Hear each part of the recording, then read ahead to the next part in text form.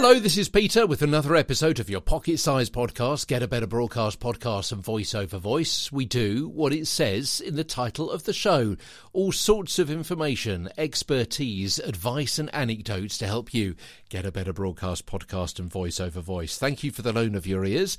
We're going through our A to Z, what I've called, in fact, not so much a glossary, but a dictionary of voice. See what I did there? We're on to the letter P. Today, we're starting off talking about the pharynx, which is the area between the larynx and the nasal cavity. So there, down your throat and into your mouth, into the back of your mouth. So that whole area is called your pharynx rather than your larynx. Sometimes I've made reference to that over the course of these past 900 plus episodes. Phonemes are the different small sounds which, when combined, form a word. So different small sounds. Different. All of those different small sounds which you're creating with different combinations of your tongue moving in different places in different ways.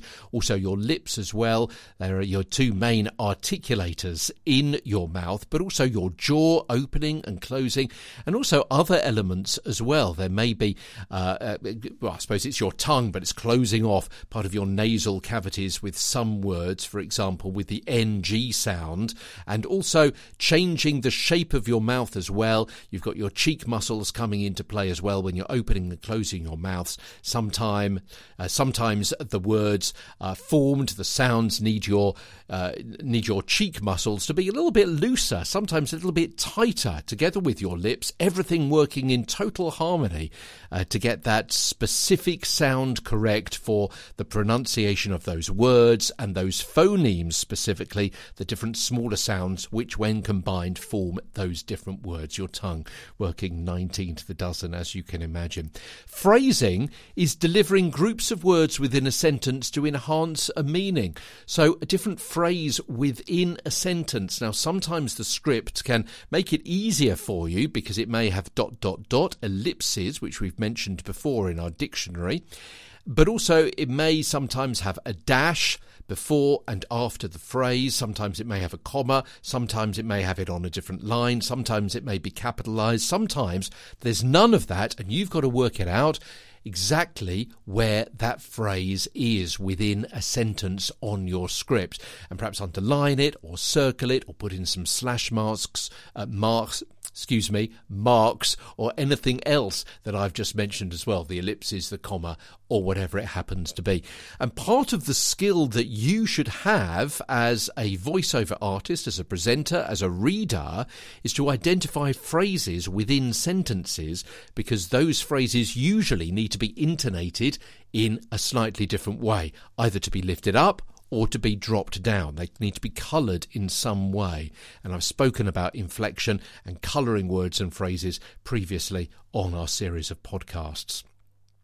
What is a pickup? Well, yeah, it's a truck, but as far as we're concerned, it's when you go back to re-record a small section of content, like a sentence, because of a slip, a trip, or a mispronunciation. A take is usually a longer piece of content. So whereas a take may be annotated maybe 1, 2, 3, take 1, take 2, take 3, a pickup is usually marked A, B, C. So you may have take 21, pick up C, and that helps the producer keep track of the best bits.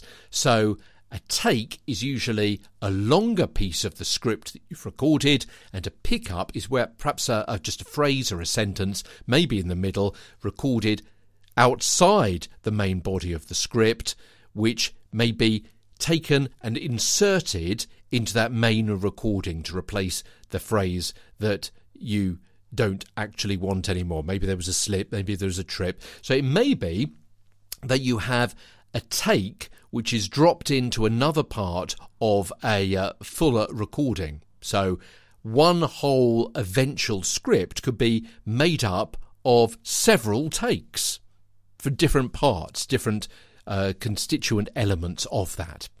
A pickup pattern is the three, so we've got pickup, which I've just spoken about, and a pick-up pattern is something different. This is the three-dimensional area in which a microphone will best detect sound. So that helps determine whether or not you're speaking into the end of a microphone or to one side of the microphone, and if so, which side of the microphone you need to be speaking into so you are heard properly. Usually in a studio situation, professionally, that will all be set up for you, but beware, if you set up a home studio, you've got to be careful that you know which side of your microphone you need to be speaking into so you're not thrown. Hold on, I don't hear myself properly, it's all echoey. Are you speaking into the right part of your mic?